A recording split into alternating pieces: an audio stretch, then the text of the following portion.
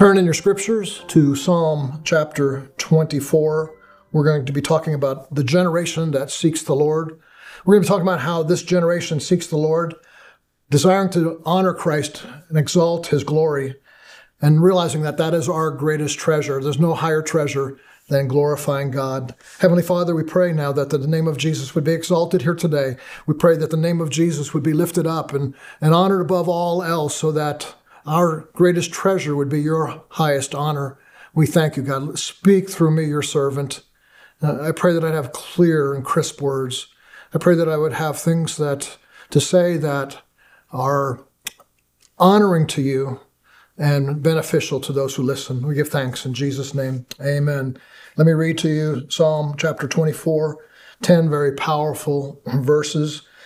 Psalm 24:1, a psalm of David. The earth is the Lord and the fullness thereof, the world and all those who dwell therein. For he has founded it upon the seas and established it upon the rivers.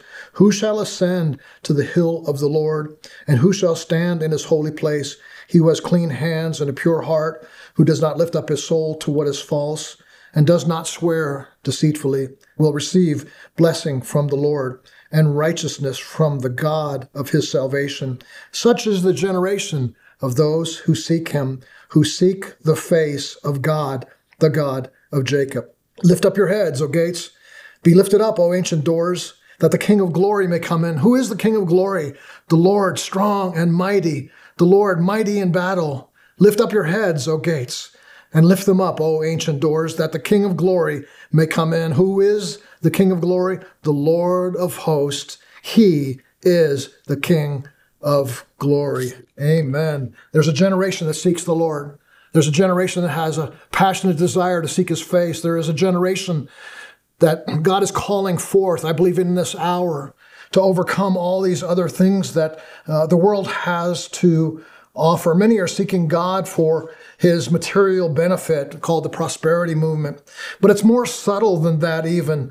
It is one who benefits, who's trying to benefit by seeking God to ensure certain things for their own self rather than for the glory and honor of God. They may be saying, I want to seek his face in order that I might get personal or family well-being or ministry success, or I'll seek the Lord because I think it might ensure me significance and honor and my own self-esteem. There's many ways we could try to seek the Lord, but there's one thing that the Bible is encouraging us here in Psalm 24 is to seek the Lord, to seek his face, for the benefit of his face, for no other benefit, to love him because he is lovable, to honor him because he is honorable, to give him value and worth because he is worthy of all of our praise.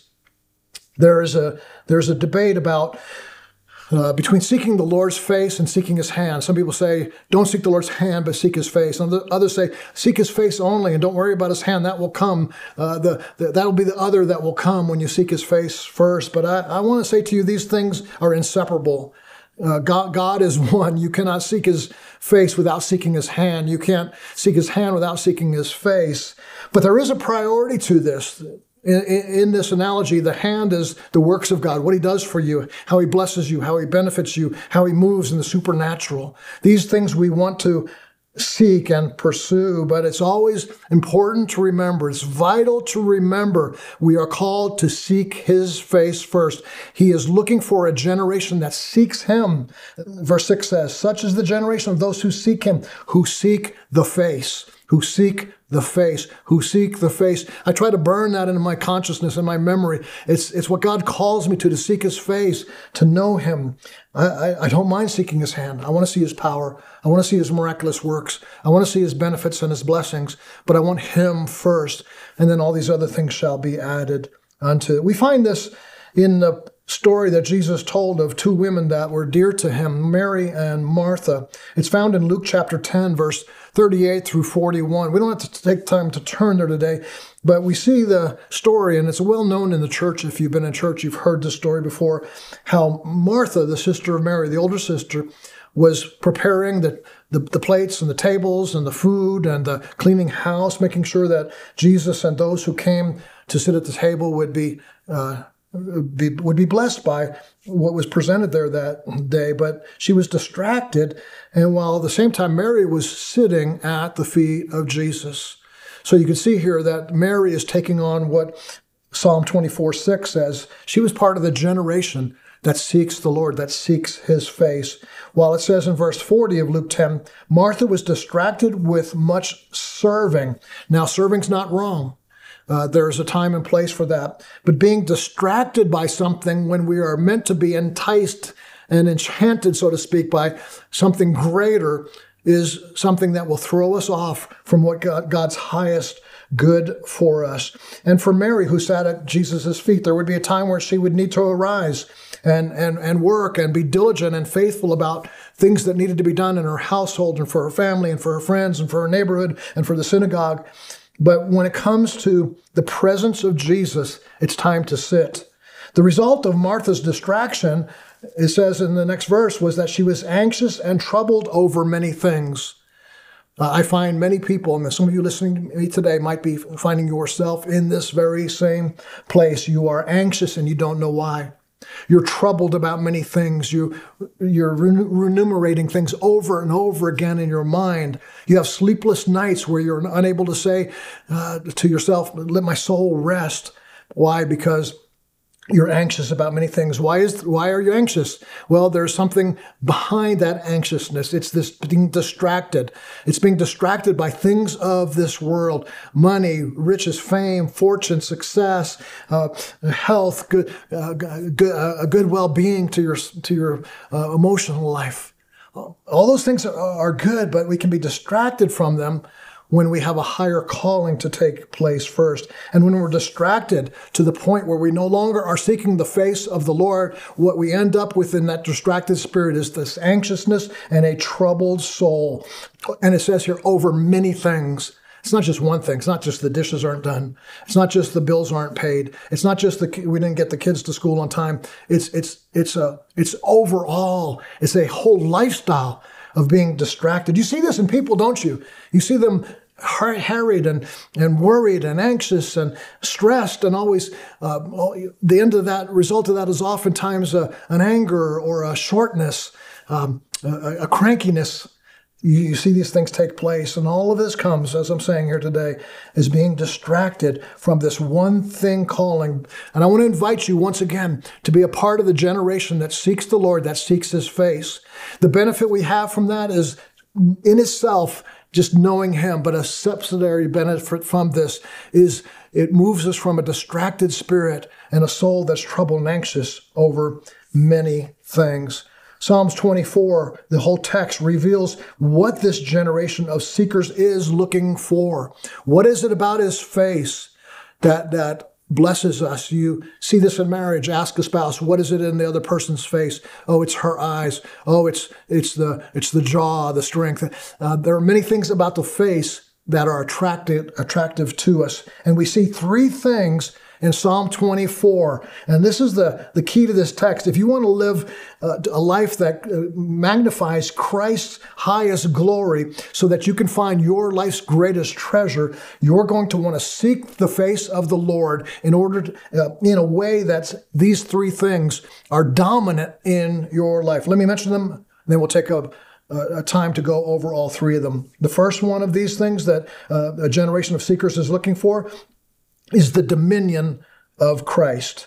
The second thing is the worthiness of Christ. And the third thing is the glory of Christ.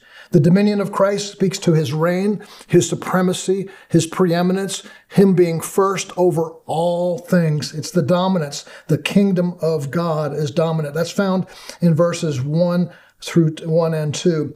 The worthiness of Christ is the exaltation or the eminence of Christ's worthiness, the putting him above all else, that he is the only one, he is the only worthy one. And the third thing then is the glory of Christ, which is the worship of his unique glory. He has a glory like none other, an incomparable glory, an infinite glory, as opposed to all the finite glories we see around us. These three things, the seekers of the Lord's face in this generation will seek diligently, faithfully, wholeheartedly, determinedly, and without reservation, putting these things first in our life. Let's take a look at these. First one is the dominion of Christ, or the supremacy or the preeminence of Christ. Ephesians 3:11 says this, speaking of Christ's rule and reign in the church and over all things, says this thing, this preeminence of Christ, this supremacy of Christ, this dominance of Christ, this dominion of Christ over all things, heaven and earth, formed, and everything is found here. And it says this was according to the eternal purpose. This is called the eternal purpose of God, in that he realized this in Christ Jesus. God's eternal purpose is realized, interesting, in Christ Jesus. Your purpose, an athlete's purpose, might be realized in making the professional team. An Olympian, his eternal purpose is to make the Olympic team. The businessman may have a purpose, a highest purpose of being, I want to reach $100 million, whatever it might be. And so each of us have our own eternal purpose, our own primary purpose, the thing that drives us more than anything else, the thing that we wake up with an excitement in our soul for. And many of us hear a lot of sermons about your purpose. We see this, it's prevalent in the church today. We're going to help you meet your destiny. We're going to help you find your purpose. Good for that church and good for the people that hear it. But it's secondary. What is more important that we understand is not our own purpose, but what we understand more importantly is that we understand God's eternal purpose. If we are submitted to Christ, if we are under his rule and reign, would I not be right to say that our purpose should be God's purpose, or that God's purpose should be our purpose? What is his desire, what is dominant in his life to see unfold in the world today should be our greatest purpose. So here it is, Ephesians 3:11, that this was according to the eternal purpose that he has realized in Christ Jesus. You cannot realize your purpose unless it's under God's purpose, and it cannot be realized in God's purpose and your purpose unless it's realized in Christ Jesus, in the seeking of his face. So Psalm 24 awakens us to this. Verse 1, the earth is the Lord's and the fullness thereof. It's not just that he owns property called earth. It's not just that he owns trees and rivers, but the fullness thereof. The fullness, in other words, it's the things that are going on, the children that are being born, the marriages that are taking place, the people breathing their last on the deathbed, the conflicts between nations, the peace treaties being made, the flow of future events. All of these things are the Lord's, and not just in portion. He doesn't own just some rivers or some trees or some people or some nations. It's the fullness of all these things that belong to Christ Jesus. It is his. The earth is the Lord's. It's not the devil. Yes, he reigns over the powers. He's the prince of the power of the air, but a prince is under someone. This is the King of Kings. This is the Lord of the Lords. This is the ruler of all things. And those who seek the face of the Lord will seek his dominion, seek his authority, would align themselves to God's eternal purpose, saying, I want to see Christ exalted over all things. I want to see Christ come first place over all things. I want for the world to know the knowledge of the glory of God. It goes on to say, the world and all who dwell therein. If it says here, the earth is the Lord, and saying all who dwell therein are the Lord's. Every person ever created from Adam to the last days of the earth will be people that belong to the Lord. Now, not all of them will be saved. Those who God calls upon and he chooses, the elect of the Lord who respond in faith, will be those who live forever with the Lord, but it doesn't mean there are some people who belong to the Lord and some not. He owns all things. He rules and reigns over all things, and no one is outside of the boundaries of his dominion, power, and authority. Why? Verse 2 says, for he has founded it upon the sea. Speaking of the earth and all that dwells within it, he founded it upon the waters that he created. This goes back to Genesis chapter 1, where he's speaking of the creation, that he first created the waters, then he began to divide that by putting things upon the watery earth.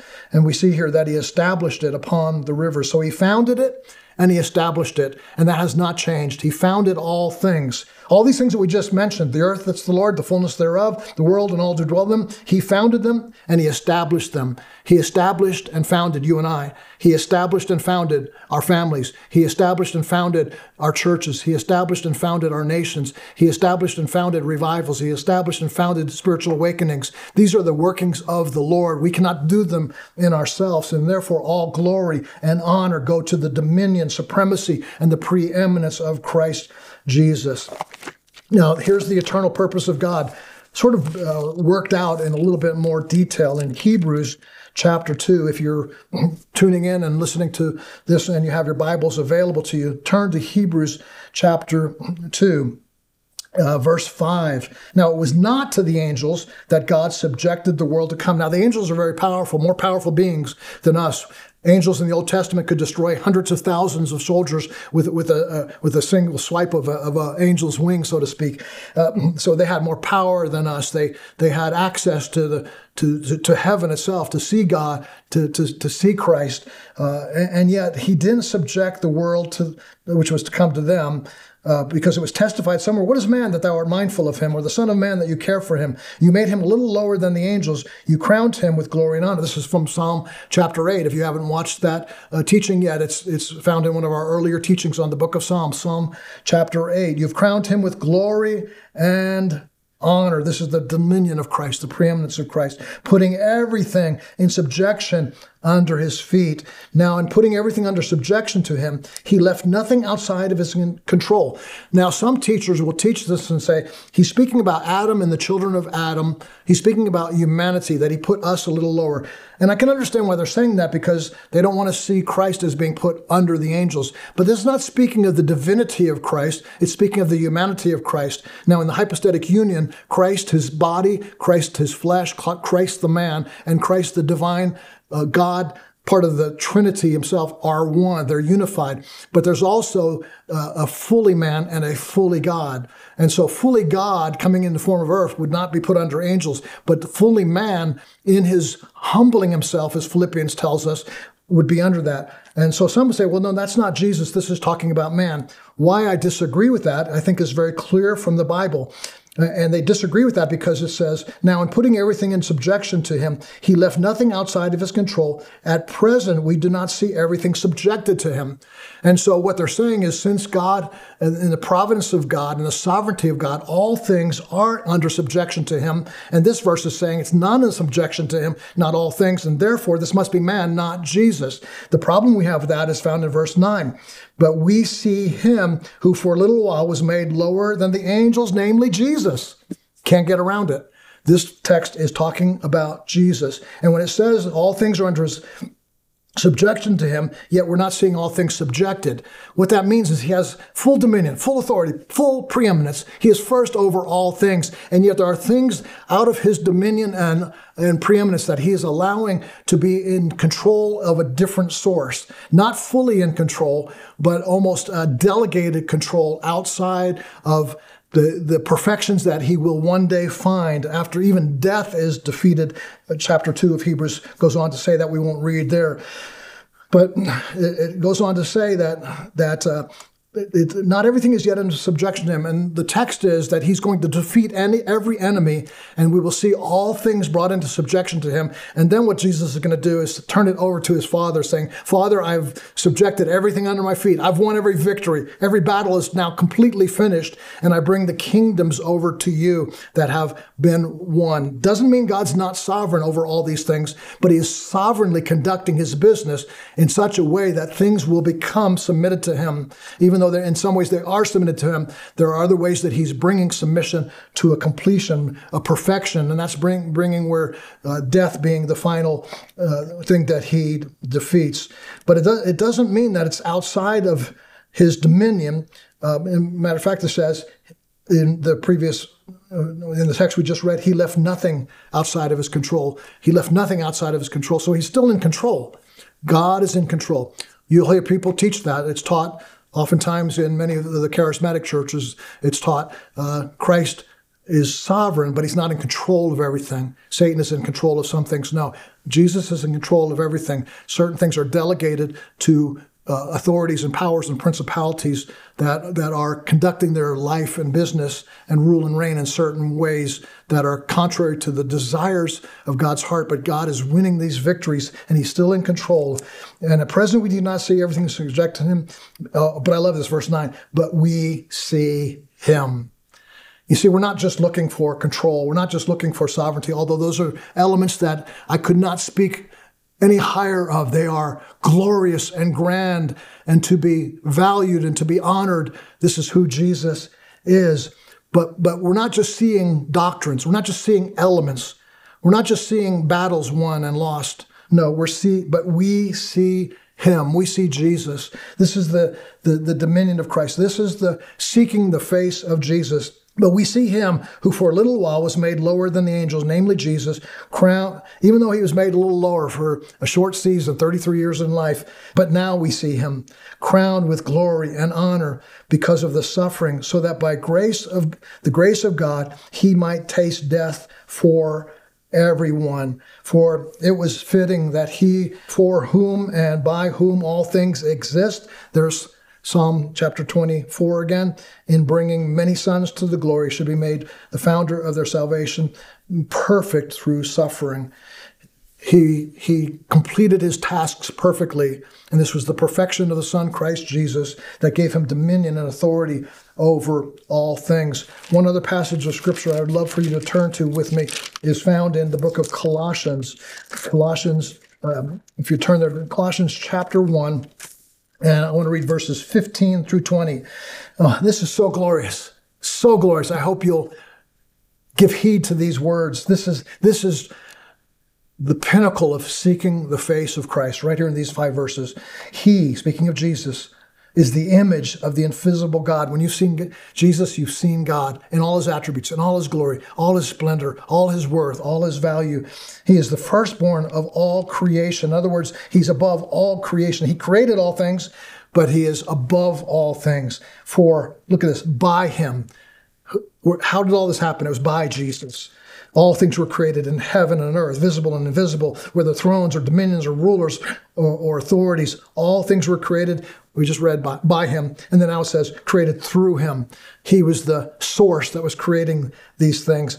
And these last few words, and for him, by him, through him, and then for him. Everything that we just read in Psalm 24 there, these things created, the earth, the fullness thereof, the world, and all who dwell therein were created for him.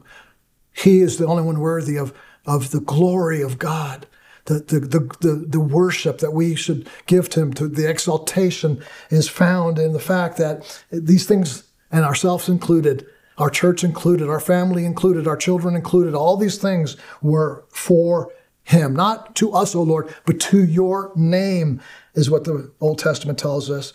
For he is before all things, and in him all things hold together. If he weren't holding all things together by the word of his power, things would not blow up like a nuclear explosion. They would disseminate. They would just fall. They would cease to exist. I don't think there'd be an explosion, or you wouldn't see things fall apart. It just would no longer be. He's holding every molecule together, and the accumulation of everything that we know in our created existence. He's holding it all together by the word of his power. That talks about the dominion of Christ.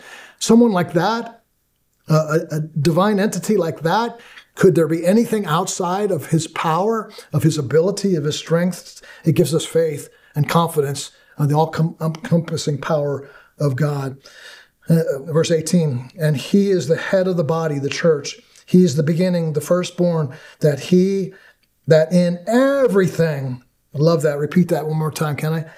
That in everything he might be preeminent. Some passages of Scripture say that he might come to have first place. I like this translation better, preeminent, eminent over all things. First place speaks of an order.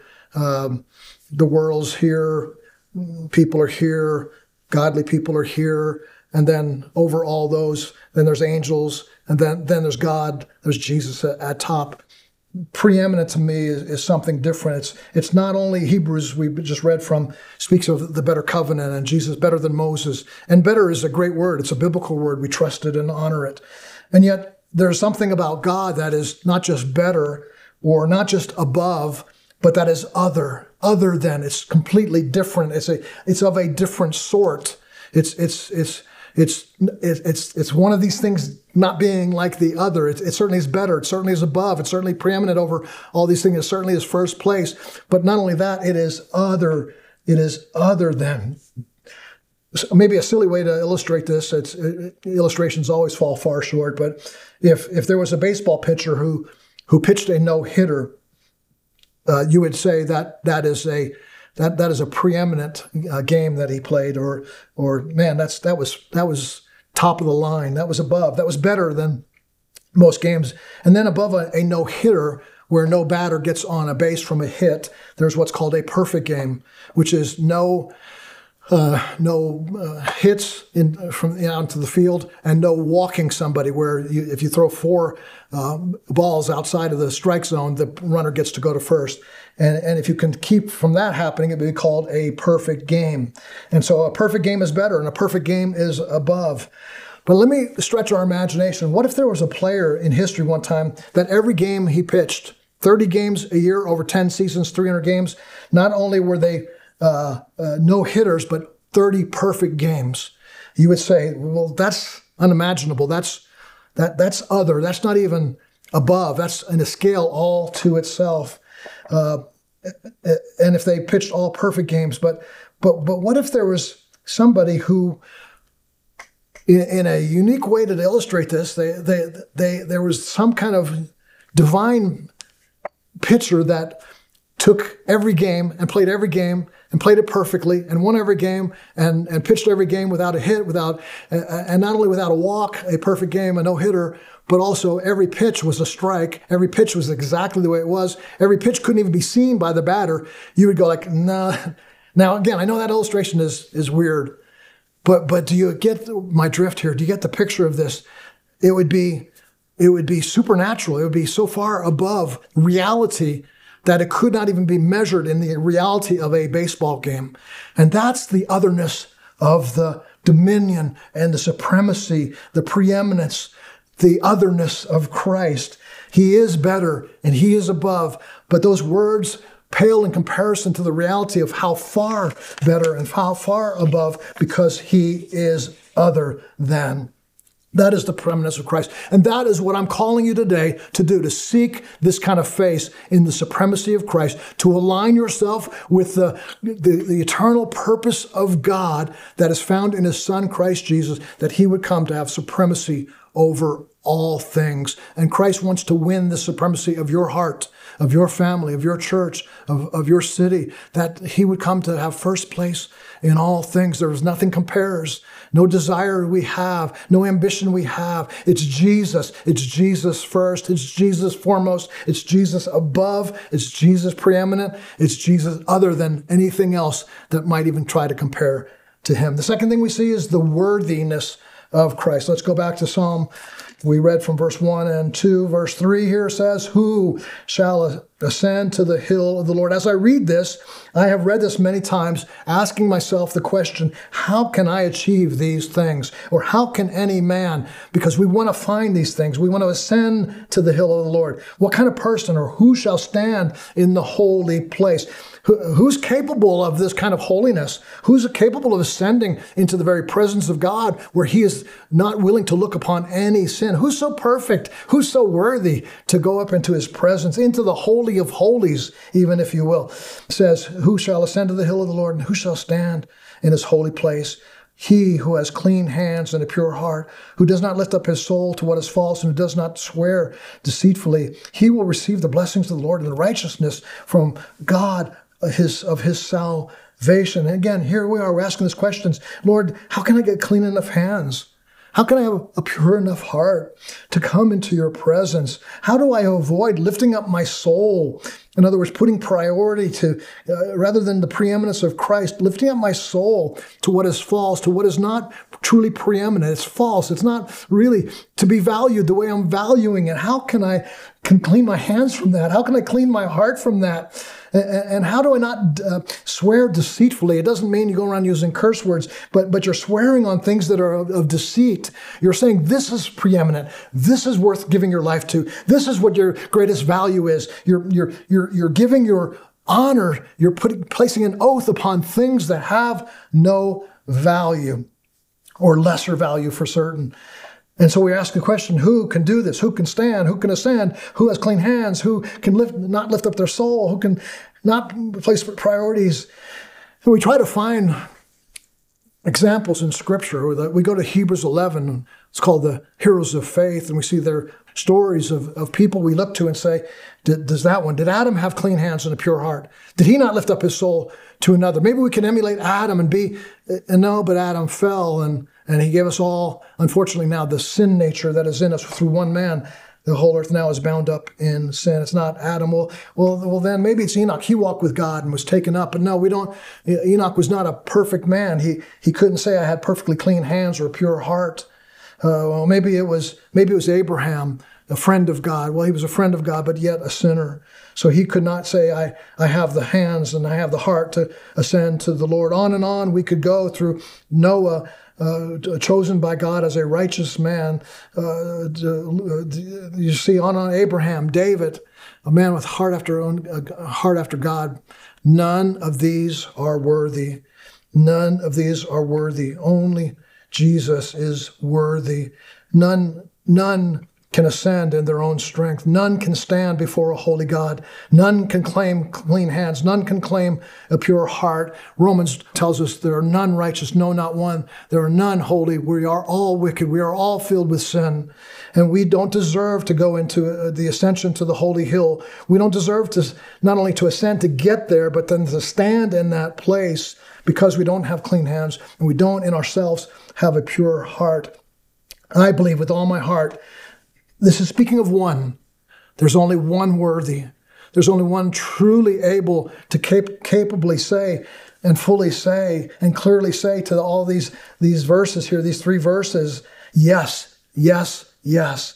Jesus can say, I am one who can ascend to the hill. I am one who can stand in the holy place. Jesus can say, I am the one who has clean hands. Jesus can say, I'm the one with a pure heart. Jesus can say, I will never lift my soul to what is false. Jesus can say, I never swear deceitfully. Jesus alone is worthy.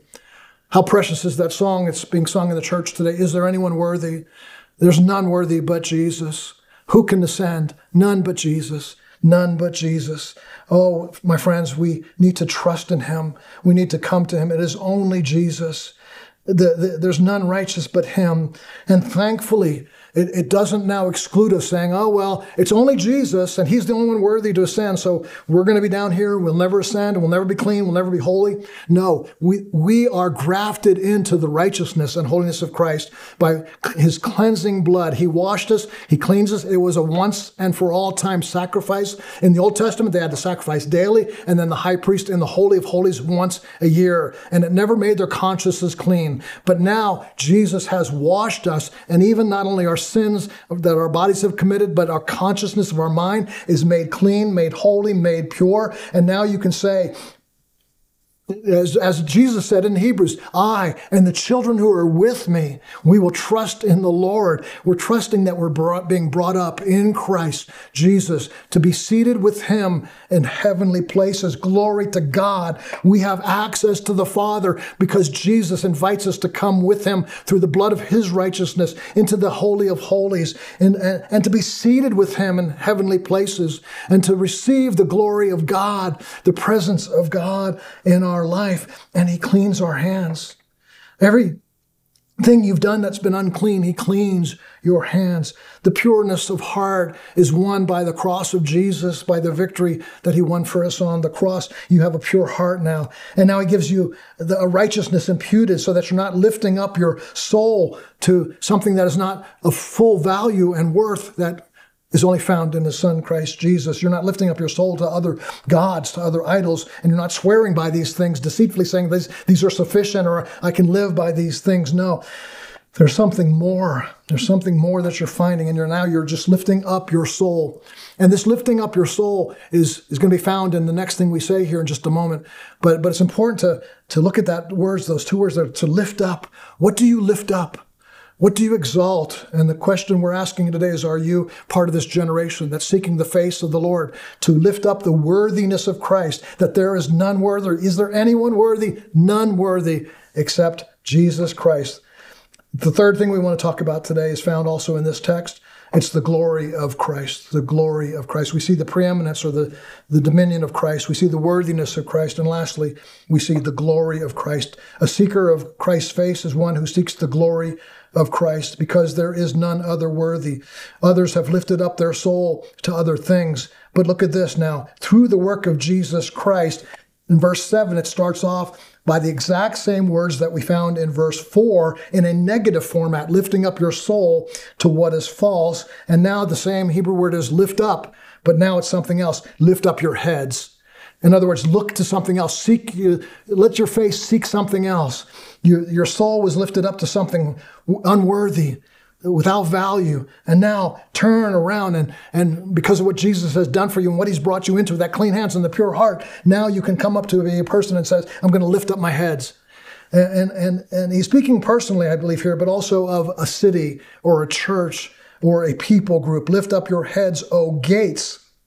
It's not just lifting up your soul. It's not just lifting up your heart, but it's lifting up everything, every gate of your life, every place that has been blocked at once, everything that has had a division between you and Christ, every place without access to being clean and pure, every place that's lifted up to certain other things. Now lift up everything, every gate in your life so that Christ has everything.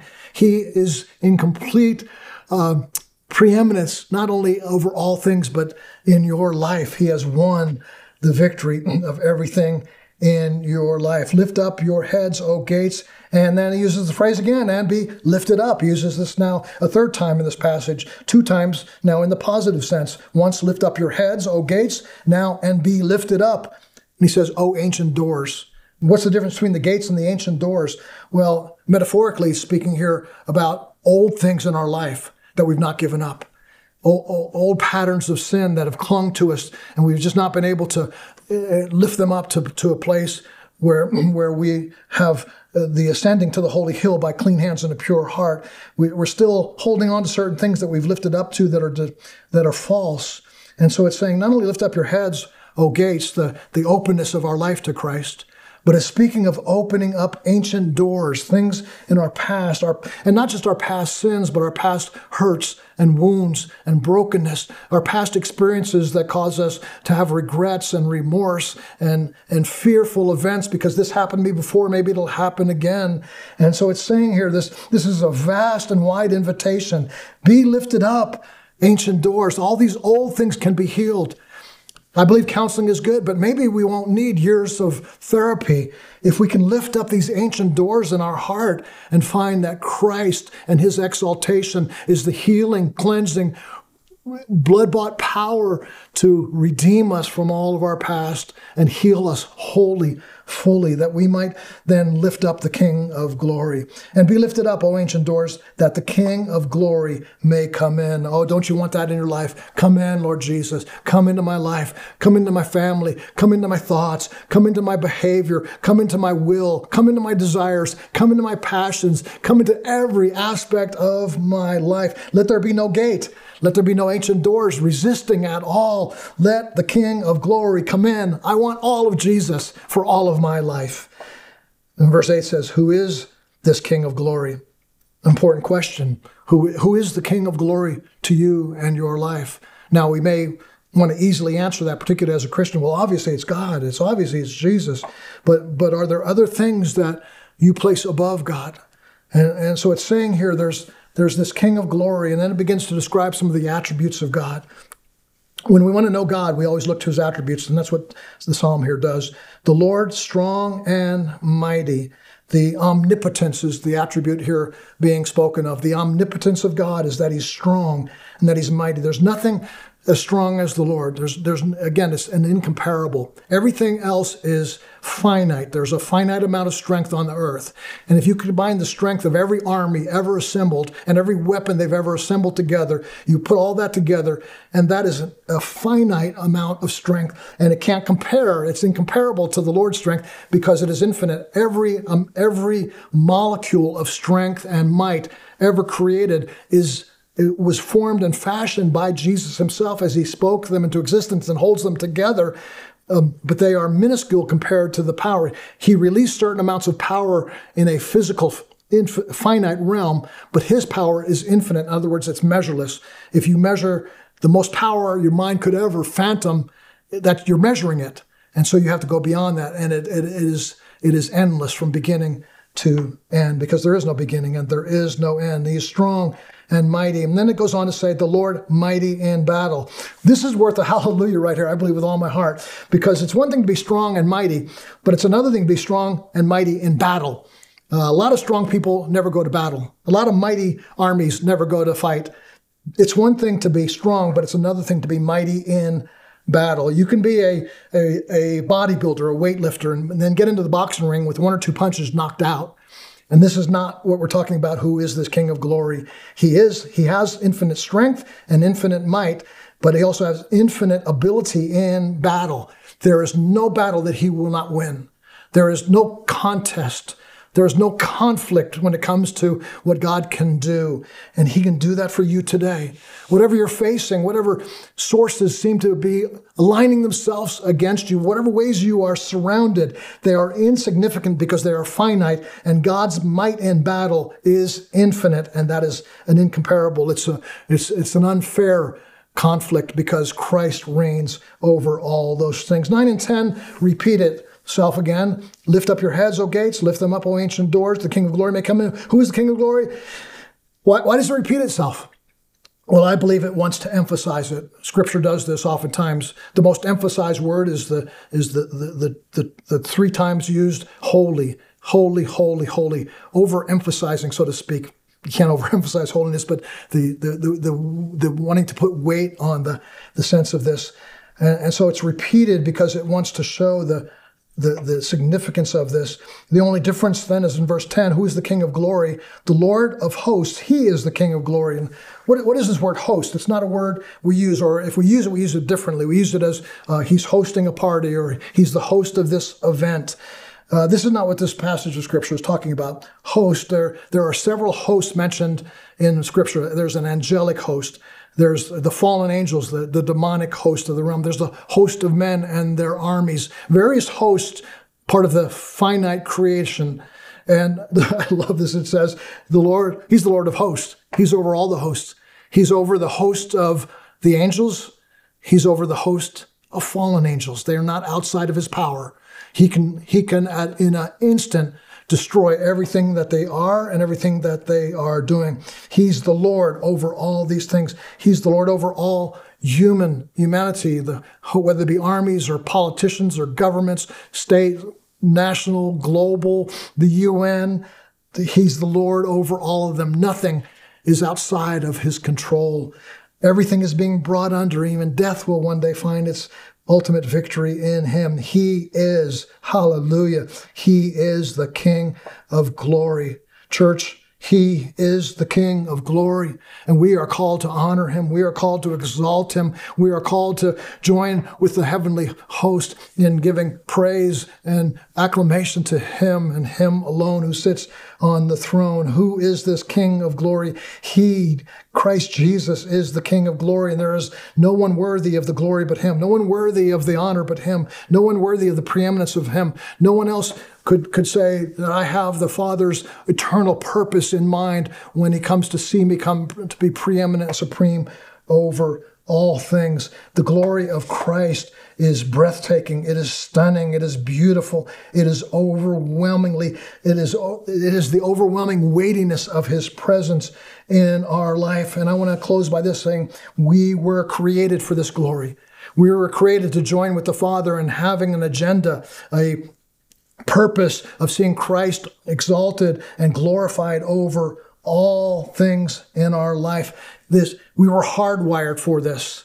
When you see fireworks, I love fireworks. When you see fireworks and they shoot off and you hear the boom and the lights flickering through the night sky, it's a man-made, finite, minuscule example of the splendor of the light and glory that's found in God. But when your heart is wooed and wowed by those things, it's a small sample of the fullness of the glory of God. And there are sunsets and thunderstorms. And when babies are born and you hold them as a father or mother for the first time, when you're standing there at the altar and you're saying, I do to your spouse, or when you're a father, in my case, getting to marry your sons and daughters to to their spouses, and you're fighting back the tears. Those are moments of taste and foretaste of glory, of sunsets, of songs that you might hear sung, of symphonies being played, of the sweetness of a goodnight kiss from your spouse. These are all forms of glory. And you and I were created to exalt in the glory of God. You know, animals are unlike us in many ways. They don't have a conscience like we have. They don't have eternity like we have. And one of the things they don't have is hardwired in them is this desire for glory. And so you'll never see an animal turn and look at fireworks. They usually run from the sound. You never see them exalting over a 4-course meal. If there's a steak thrown, they'll gobble it as much as dry dog food. They don't look at sunsets. When you bring a baby home, they don't necessarily ogle over them. They just see that as another person they want to wag their tail at. They're different, aren't they? Animals, dogs, and other animals. You are uniquely created. The earth is the Lord and the fullness, and all those who dwell within, all of us who dwell within are meant to be part of this generation of those who seek his face. Some rebel, some turn, but I want to ask you the question, are you willing to be part of the generation who seek him, who seek his face? And will you give your life to the supremacy of Christ, to the worthiness of Christ, and to the glory of Christ? This is the only way to live a life that has the greatest treasures that are found, that are living out of the pearl of great price has been purchased now. The fields mean nothing because you've earned this. You've been given this one great precious pearl of great price. So I want to pray for you. I want to pray that you would become part of this generation, this last days generation. There have been many generations. We see it in the Old Testament. The Noah and his sons were part of their generation, and Abraham had a generation, and David had a generation, and the New Testament church was a great generation. But I believe we are in a holy generation. I believe we're in the last days generation, and God wants to do something to return us and to captivate our hearts to these things that are found in this psalm, that we might glorify him, that we might see him as preeminent over all things, that we might treasure him above all things. This is what Christ is calling this generation to do. And I want to invite you to join, to have no other God worthy of serving. If you do, you're just going to find yourself miserable. You're going to find yourself like Martha, anxious. Keep Christ above all things in your life. Treasure him. Receive your pleasure from him. You don't need any things that cause addictions, these worldly things. You need the things that are free, that are available, that are life-giving. Father, I pray in the name of Jesus, that we would have this heart after you. And God, I'm not supposing that my hands are so clean and my heart so pure that I could just simply decide to be part of a generation that sees you with such fervency, honors you with such diligency, that treasures you with such abandonment. I don't presume to be that man. And those I'm praying for, Lord, I believe they could agree with me. We, in our own strength, have never been able to live up, to ascend to that. So we're asking for mercy, and we're asking for grace.